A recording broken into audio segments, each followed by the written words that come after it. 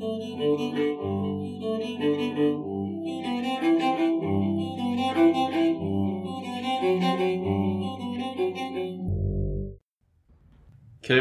코인 산책. 네, 안녕하세요. 길벗입니다. 오늘도 코인 산책 시간이 돌아왔습니다. 개인적으로 이제 가까운 제 이제 지인이기보다는 이제 가족이죠. 가족. 구성 중에 한 분이 이제 코인 산책이 살짝 조금 이제 재미가 없다는 식으로 조금 애둘러 표현을 하셨는데, 그 폐지 얘기도 나오고 있고, 그래서 좀 나름 이제 사퇴 압박 아닌 사퇴 압박을 받고 있지만, 오늘의 코인 산책은 좀 그래도 재밌길 기원하면서 시작해 보도록 하겠습니다. 일단 제목은 폭등장을 앞두고 있는 코린이들에게 싸구려 조언, 이렇게 해주셨어요. 이게 이 작성 시점이 이제 10월 20일 이렇게 돼 있으니까 아마 페이팔 관련된 글인 것 같아요. 본문을 읽어보면, 다가올 불마켓에 앞서 가장 중요할 수 있는 언급을 해주려 한다. 물론 내가 그런 자격이 있는지는 모른다. 나는 고수가 아니라 99%의 코린이 중 하나다. 그래도 경험상 개인적으로 제일 중요하다고 생각하는 부분이기에 바로 매도 계획이다. 어떤 코인을 보유하고 있던 간에 철저히 매도 계획을 세우지 않는다면 이익이 나는 상황에서도 욕심이 눈앞을 가려 더 갈 거라는 환상에 사로잡히거나, 낙차 큰 하락 구간에 좆됐다 하고 급하게 버스에서 내려버리는 불상사가 발생한다. 지난 불장을 겪어보면서 느낀 게 존나게 흔든다는 거다. 차트는 과거형이라 지나고 보면 이때 이랬으면 되는데 하지만 막상 그 상황이 닥치면 열의 9은 위아래로 몇십 %씩 흔드는 상황에 마음이 왔다리 갔다리 하며 뇌동매매할 거다. 각 보유 코인들의 해당 목표 가격을 설정한 후 구간별 매도 비율을 미리 정해놓고 그 계획을 실행하도록 해보자. 계획이 있다면 오르고 내림에 흔들리지 않을 수 있다. 비트코인을 예로 보면 먼저 목표 가격을 설정한다. 난 10만 달러를 목표로 설정했다. 이럴 경우 예를 들어 2만 달러의 10% 매도, 3만 달러의 10% 매도, 4만 달러의 10% 매도, 이렇게 쭉 가면서 9만 달러의 10% 매도 후 나머지 10% 물량은 다음 반감기 때까지 보유. 같은 방식으로 목표를 정해놓으면 중간에 흔들던 지랄이 나던 난 내 계획대로 가는 거다. 기준이 되는 계획이 없으면 뇌동매매하다 망한다.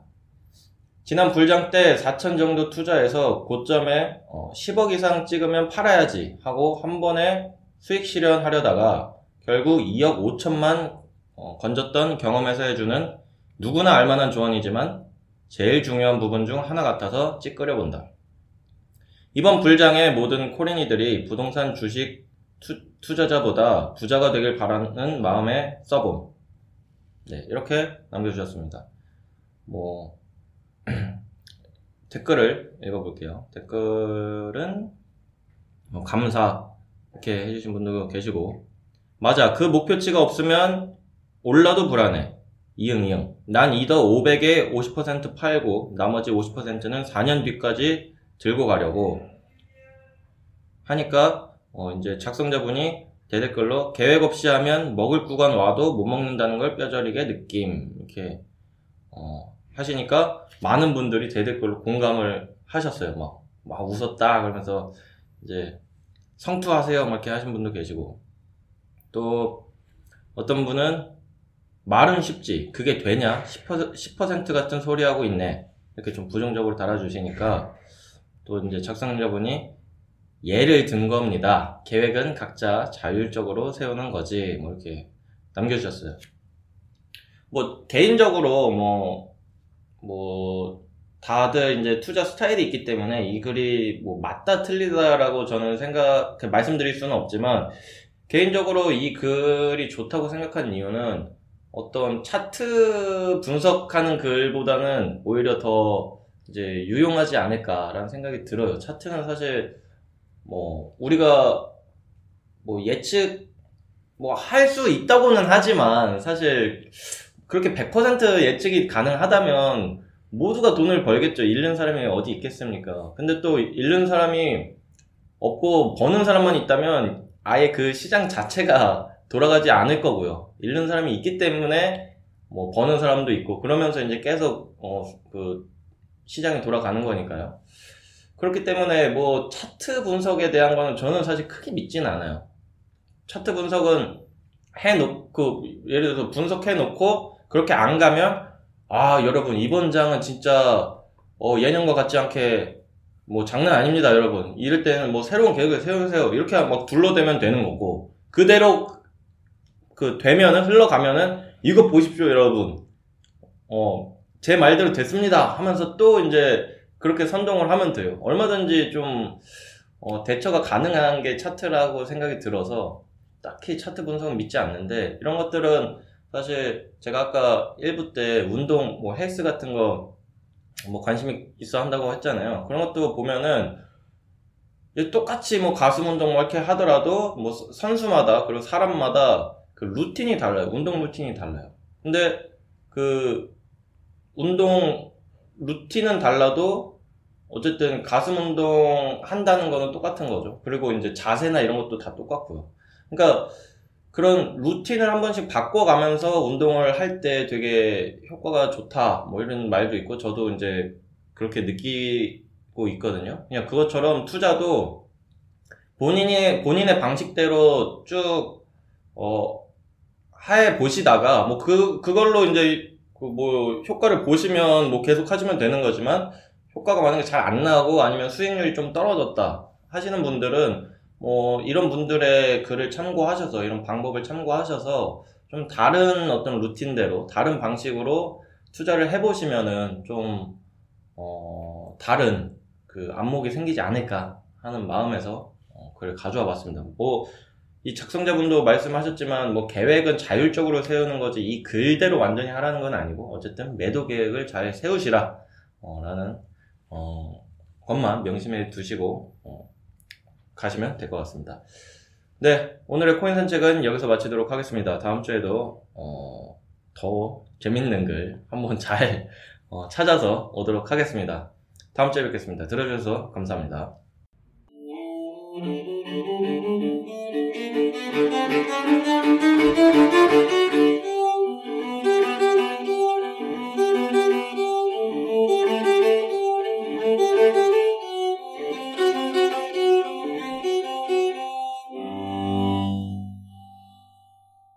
네, 블로킹 165화 2부 가자!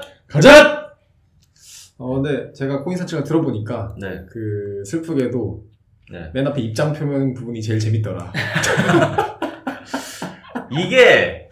이건 진짜 제가 누누이 말씀드리지만 제 탓이 아니에요. 이건 글을 그냥 가져오는 건데 뭐 이게 만약에 제가 코인 산책 시간을 한 10분을 주신다 하면은 이거에 대해서 뭐 제가 이런저런 얘기하면서 뭐 재밌게 뭐 바꿔라도 볼 수 있는데 사실 이게 좀 그러니까 핫토픽의 어떤 커뮤니티 버전이라서 그쵸. 재미없을 수도 있어요.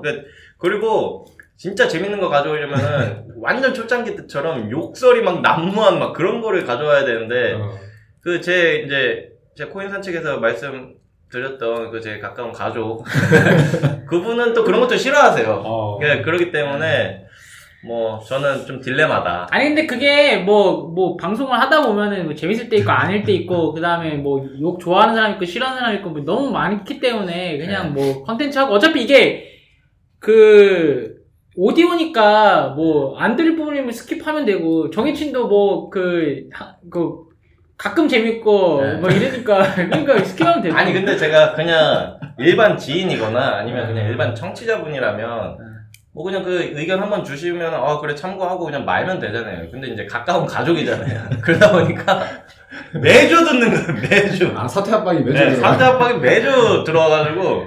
그럼 뭐 그런 거 신경 써. 저는 정의친 재미없다 그러면은 그 다음 주엔 더 재미없을 거라고. 아니 이런 마인드를 갖고 있어요. 열심히 저는 뭐 하는 거는 변함없지만 뭐 아무튼 이게 너무 그런 거에 너무 이렇게 제 가까운 가족처럼 그게 또 다른 그 같은 마음을 갖고 계신 분이 계시다면 그냥 좀 의리로 들어주시고 의리도 없다 하시는 분들은 스킵하세요. 약간 매주 이렇게 변명을 들어야 될 것 네, 같은데. 네. 요즘에 좀 이제 앞으로 코산보다 그 변명 시간이 더 길어질 것 같아요. 그러니까 이해해 주시길 바라면서 또 이제 핫토픽 들어가 보겠습니다. 네, 첫 번째 뉴스는 외화 부족에 시달리는 이란 정부가 암호화폐를 이용해서 수입을 촉진해 나갈 것이다 라는 기사가 코인포스트에서 떠서 한번 가져왔거든요. 나라가 이제 직접적으로 나서는 경우가 이제 뭐 베네수엘라에 이어서 이제 그 악의 축으로 이제 규정받고 있는 북한 그리고 또 이란 이렇게 등장해가지고 좀 안타깝긴 한데, 이란이 이제 중앙은행이 암호화폐를 수입 자금으로서 이용할 수 있도록 이란 정부 내각과 중앙은행은 공동으로 이전에 실시한 디지털 자산 법률을 개선했다. 그래서 이제 이란에서는 지금 채굴자들 보고 자기네 중앙에다가 비트코인 내놓으라고 팔라고 이렇게 지금 나라에서 이렇게 얘기를 하고 있는 상황이고요. 그다음에 이제 국제적으로 이제 돈을 모을 방법을 이제 그냥 비트코인으로 이제 좀 가다가 좀 잡아본 것 같아요. 그래서 법률 자체를 그렇게 만들었다. 되겠습니다.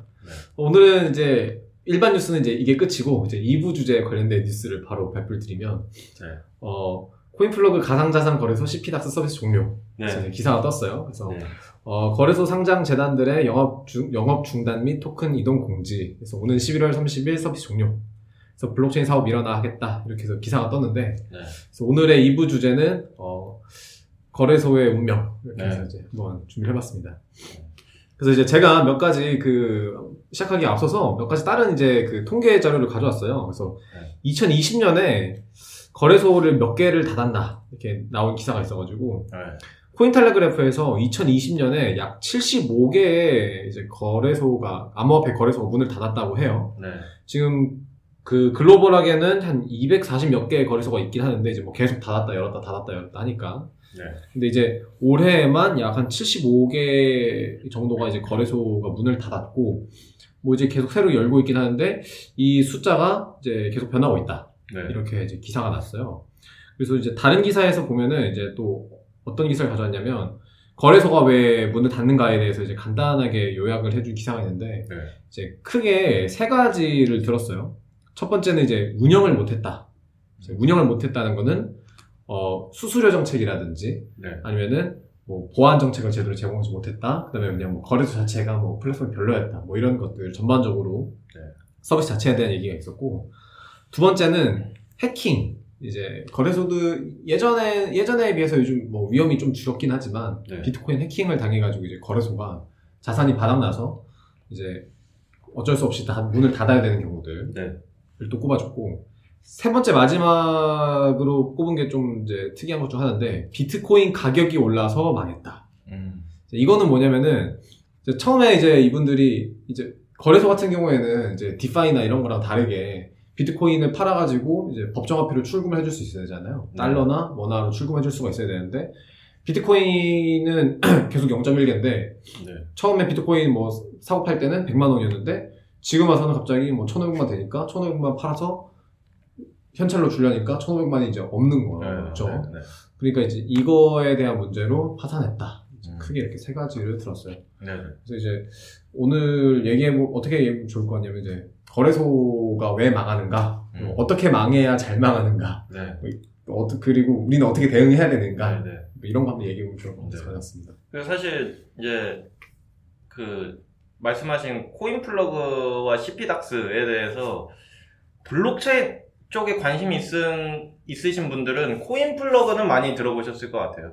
뭐 지금은 어떤지 모르겠지만 그래도 국내 블록체인 관련 특허 수가 이제 1위였고 그렇기 때문에 좀 암호화폐보다는 블록체인에 굉장히 유명한 좀 강점이 있는 그런 회사로 많이들 알고 계실 텐데, 사실 이 회사가 CPDAX라는 거래소를 이제 런칭했다는 거를 모르시는 분들이 꽤 될 거예요. 이게 런칭한 지 한 2, 3년 된 걸로 알고 있는데 일반적으로 뭐 업비트, 코비, 코인원까지 많이 하니까 빗썸 이렇게. 근데 참 이런 거 보면은 블록체인 특허를 아무리 많이 내고 뭐 기술력이 이렇게 뭐 보장이 돼도 이게 사업이랑은 또 서비스 사업이랑은 또 다른 문제구나 이런 생각이 좀 들어요. CPDAX는 이제 개인적으로 이제 망한 원인에 대해서 분석을, 망했다고 하면 또 남의 회사인데 좀 죄송스럽게 하지만 문을 닫게 된 요인 중 하나는 어떤 마케팅의 실패라고 저는 보여지거든요.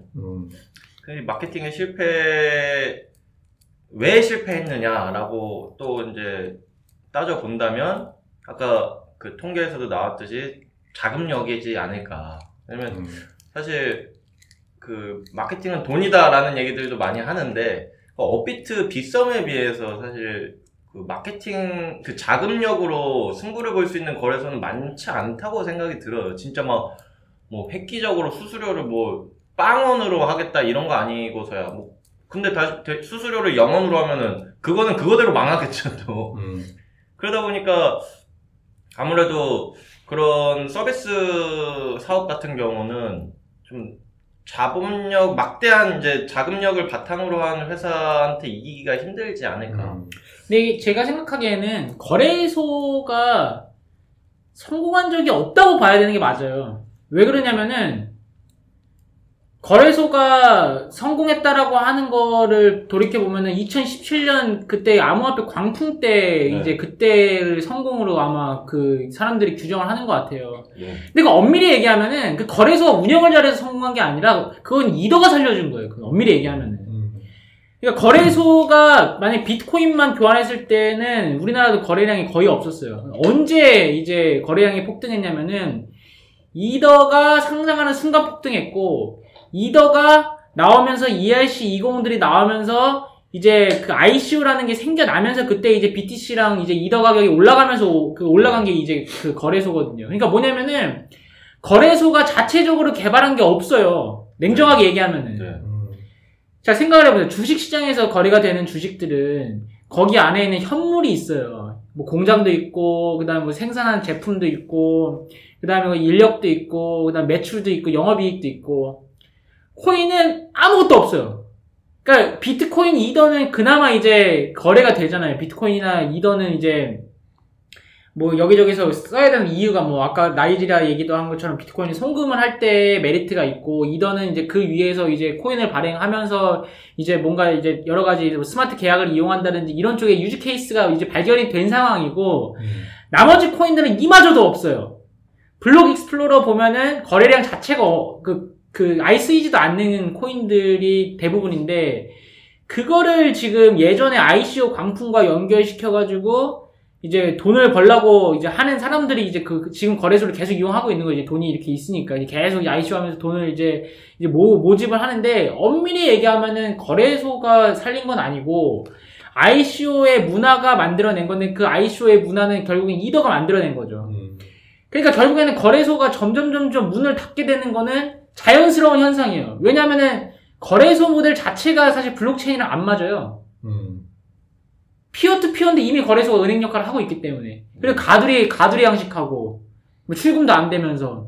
그렇게 되니까 거래소가 이제 커지고, 거래소가 이제 뭔가 이제 잘 되는 비즈니스라고 되는 순간에 오히려 크립토가 안 살아요. 근데 이제 거래소가 죽으면은 크립토가 살아나요. 그러니까 이제 얼마 전에 디파이도 얘기 나오는 게 이제 거래소 없이 그냥 탈중앙화 된 것으로 계속 이제 시도를 하면서 이제 사람들이 이제 인식이 바뀌어지는데, 그래서 거래소가 저는 지금 이렇게 망하게 되는 게 뭐 누가 뭐 잘해가지고 뭐 남고 뭐 못해서 뭐 망하고 약간 이런 것보다도 전반적인 흐름 자체가 지금 장 자체가 안 좋아졌고 사람들이 이제 합리적인 의심을 하기 시작했어요. 그 다음에 이제 예전에 많이 거래가 있었던 뭐 업비트 빗썸이야 뭐 지금 뭐 잘 되고 있지만 거래량도 한참 이제 줄어들었고 그러니까 그 업비트 빗썸 외 거래소가 사실 있을 이유가 없는 거예요. 은행 계좌도 발급이 안 되기 때문에. 그래서 뭐 제도권 뭐 은행도 문제도 있고 뭐 여러 가지 문제가 있지만은 애초에 거래소가 많을 이유가 없어요. 실질적으로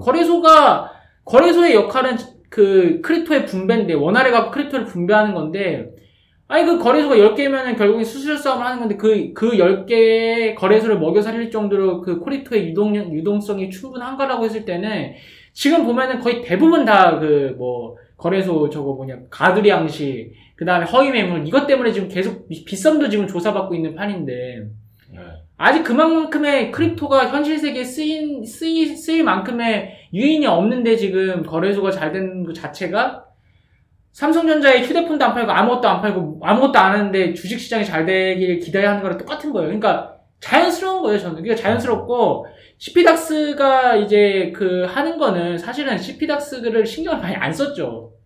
특허 막 하고 블록체인 유즈케이스 하다 보니까 CPDAX가 이제 초반에 주목을 좀 많이 못 받으니까 이제 여길 투자해야 되냐 블록체인에 투자해야 되냐 아마 그런 고민 속에서 아마 이제 CPDAX를 좀 이렇게 약간 방치를 했던 것 같아요. 그러니까 거래소가 자생해서 뭔가 새로운 BM을 계속 개발한 게 아니라 그냥 지금 거래소 뭐 있는 상장해가지고 뭐 에어드롭 주면은 공짜 돈 주면 쫙 좋다고 해서 몰리다가 이제 뭐 공짜 돈 안 주면은 다 출금해서 빠져나가고 주는 대로 또 빠져나가고 이렇게 하는 행태에서의 지금 거래소 BM은 저는 좀 불안정적이고 그 다음에 뭐 이렇게 앞으로도 뭐 크게 뭐 아직 그런 씨앗이 잘 안 보여요. 왜냐면은 지금 다 그렇잖아요. 다 가도 출금도 안 돼요. 수수료도 엄청나게 높고. 그런 상황인 것 같아요, 그냥. 저는 뭐 이제 체스님하고 길버님이 그런 관점에 대해서 다 얘기해 줬으니까 저는 이제 사실 기사를 보면서 어떤 생각을 많이 했냐면은 내가 파산하거나 이제 영업을 닫는 거래소의 고객이라면 어떤 기분일까? 어떻게 해야 될까? 이제 그 생각을 해봤어요.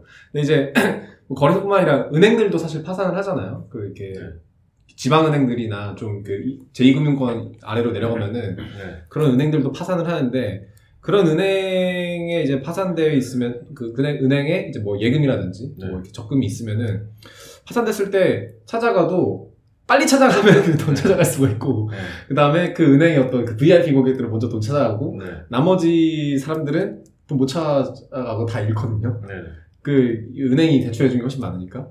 거래소도 상당히 이제 비슷한 상황이 많이 될 것 같은데, 심지어 거래소는 은행들에 비해서는 사실 되게 규모가 작잖아요, 일반적으로. 사실은 제2금융권, 3금융권 해도, 기본적으로 다른 금액이 뭐 몇백억, 뭐 이렇게 몇천억이 되는데, 거래소 같은 경우에는 사실 그 정도까지 가지 않는데도 불구하고, 어떻게 보면 우리가 그냥 지나가는 동네 슈퍼에다가 우리가 막 돈 1,000만 원씩 맡겨놓는 거랑 되게 비슷하거든요. 그럼 뭐 그게 언제 망할지 모르잖아요. 비트코인, 마스터링 비트코인 보라색 책을 쓴, 가장 유명한 책을 쓴 안드레아스 안토노플로스가 이런 말을 했어요. 소유한다는 게, 너가 실제로 그거를 가지고 있다는 것에 한 90%는 얘기하지만, 비트코인 쪽으로 놓으면은, 실제로는 키를 가지고 있지 않으면 그냥 아예 없는 것과 같다. 이런 얘기를 했어요.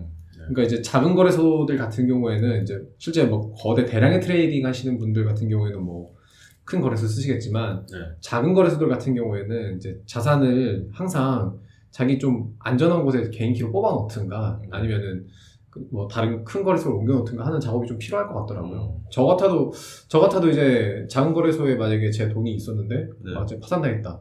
저는 제가 그거를 찾을 수 있을 거라는 생각이 딱 안 들어가지고 순간 마음이 엄청 덜컹했거든요. 지금 이 거래소에 제가 돈을 가지고 있는 건 아니지만 이제 제 친구가 있던 땡땡땡땡땡 거래소에도 그 거래소 같은 경우도 이제 대표가 요즘 고소를 당해가지고 거래소가 문을 닫는다든지 하는 경우가 생기면은 고객들이 해당 거래소에다가 고소를 하고 어쩌고저쩌고 하는 경우들이 많잖아요. 하지만 고소한다고 해서 그 돈 받아낼 수 있는 거 아니거든요. 그 비트코인 이미 날라간 거고 만약에 대표가 비트코인 그냥 몰래 다른 주소로 전송해버렸어. 그럼 이제 그분은 깜방에서 연봉 받으면서 살다가 나중에 나와가지고 그 비트코인 되찾아가지고 떡떡거리면서 살고 이게 훨씬 쉽기 때문에 이 비트코인을 보관할 때 작은 거래소나 좀 신뢰성이 문제가 있는 거래소라면은 그리고 다른 데로 옮겨놓든가 해야 되지 않을까 이런 생각이 퍼뜩 들더라고요. 오랜만에. 이게 사실 보면 진짜 이런 거 망하거나 하면은 돈 빼는 것도 되게 일이고 한데 왜 웃으려고 그래요? 일인 것 같아요. 근데 저는 개인적으로 계속 이제 두 분 이제 은행과 거래소에 대해서 이렇게 비교를 하시면서 생각난 게 진짜 말씀대로 거래소가 여러 개의 이유가 없는 거예요. 생각해보면. 아니 거래소가 하는 일이 없어요. 은행은 예를 들어서 여러 가지 상품이 있잖아요.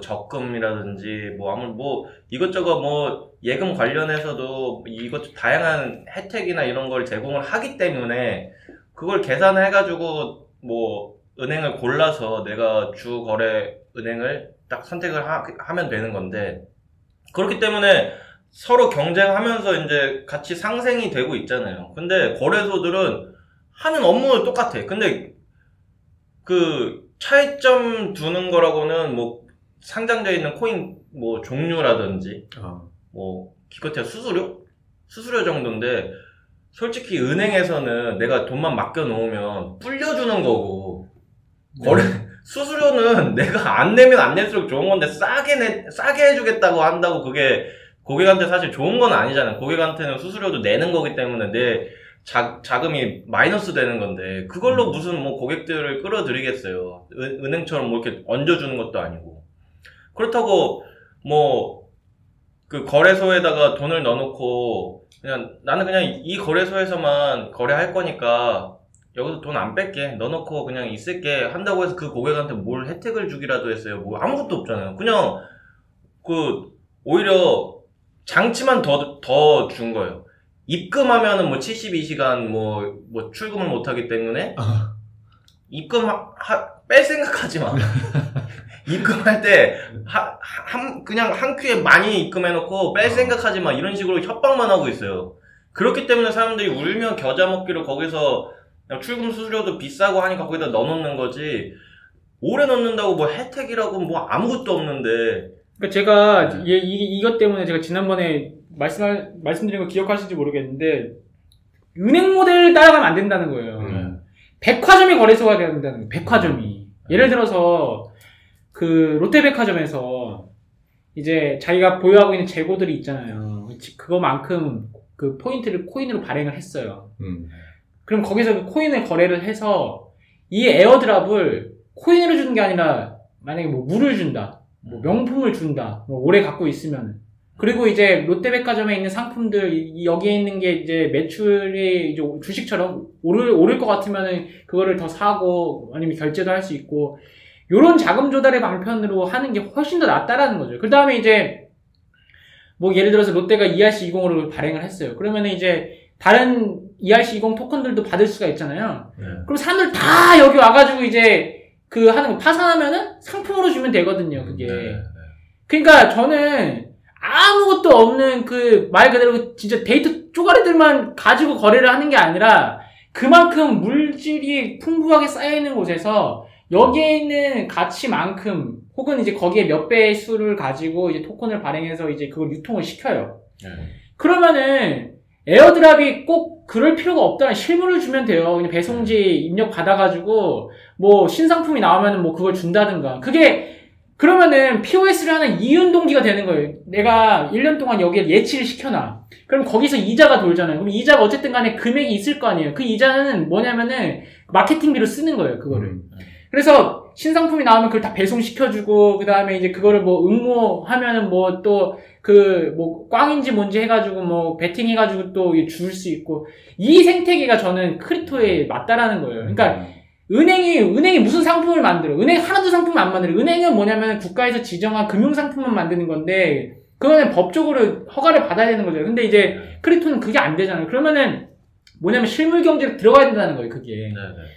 이게 더 획기적인 거 아니에요? 사실 제가 이게 어차피 거기 돈도 돌고 상품권도 있고 포인트도 있고 실제 상품이 교환 가치가 있는 상품이 있잖아요. 그러니까 거기서 그만큼의 포인트를 발행해서 그 포인트가 기존에는 이제 뭐 소멸되고 그랬는데, 그건 하나의 주식처럼 발행이 되는 거예요. 포인트 자체가 그 포인트가 가치가 형성이 되는 거예요. 조그만한 주식인 거지. 그럼 그게 오르락 내리락 해. 근데 그거 교환을 꼭 원화를 안 받아도 되는 거예요. 외국인들은 저기 비트코인 갖고 와도, 그러니까 이 크립토 시장이 여기서 형성이 될 거 아니에요. 여기서 망했어. 망하면 어떡할 거야? 상품을 주면 되고. 저는 이게 더 훨씬 자연스러운 것 같아요. 그러면 이제 암호화폐가 맞냐, 화폐가 맞냐라고 했을 때는 화폐에 비슷한 성격이 되는 거죠. 저는 이 방향이 맞다고 보는 거예요.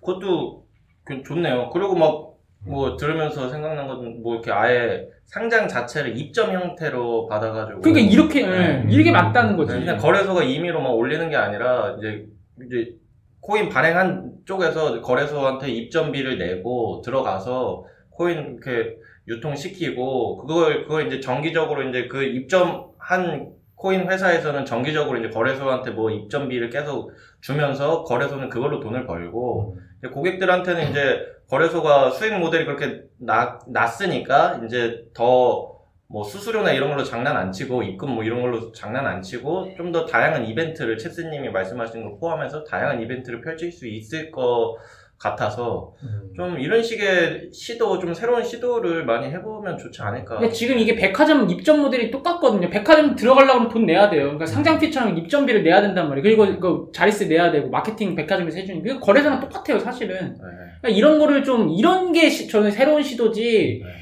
기존에 증권 그거 베껴가지고 그거 해가지고 막 펌핑하고 막 출금도 하지 마, 입금도 하지 마. 근데 수익은 올려줘. 이게 뭐야 이게? 빨리 특허 쓰세요. 특허 써가지고 혹시나 이게 다른 사람들이 하면은 우리가 좀 뭔가 우리가 사실 원조다. 숟가락 원조. 네. 아니 그냥 기록이 돼 있잖아. 지금. 우리가 하면 되지. 우리가 하면 되긴 한데 그것도 돈이 있어야 하는 거니까. 아무튼 뭐 후원 계좌를 뭐 열어야 되나. 아무튼 좋은 아이디어인 것 같아요. 자 그러면 뭐 한 줄 논평 또 해볼까요? 하나의 문이 닫히면 두 개의 문이 열린다는 얘기가 있어요. 네. 그렇습니다. 뭐지? 하나의 문이 닫히면 그게 뭐 2보 전진을 위한 1보 아니 그러니까 뭐 하나님이 문 하나를 닫아 놓으시면은 뭐 두 개의 문이 또 새로운 문을 열어주신다 뭐 이런 성경인가 뭐 어디 저도 정확히 기억 안 나는 그게 있어요. 그러니까 뭐냐면은 오늘 주제가 이제 거래소에 닫는 순간이잖아요. 그러니까 거래소가 문 닫고 거래소 비즈니스가 망한다고 해가지고 이게 업계가 망하는 게 아니라 이 문이 닫히면 새로운 문 두 개가 열리니까 이제 더 갈등이 시작된다.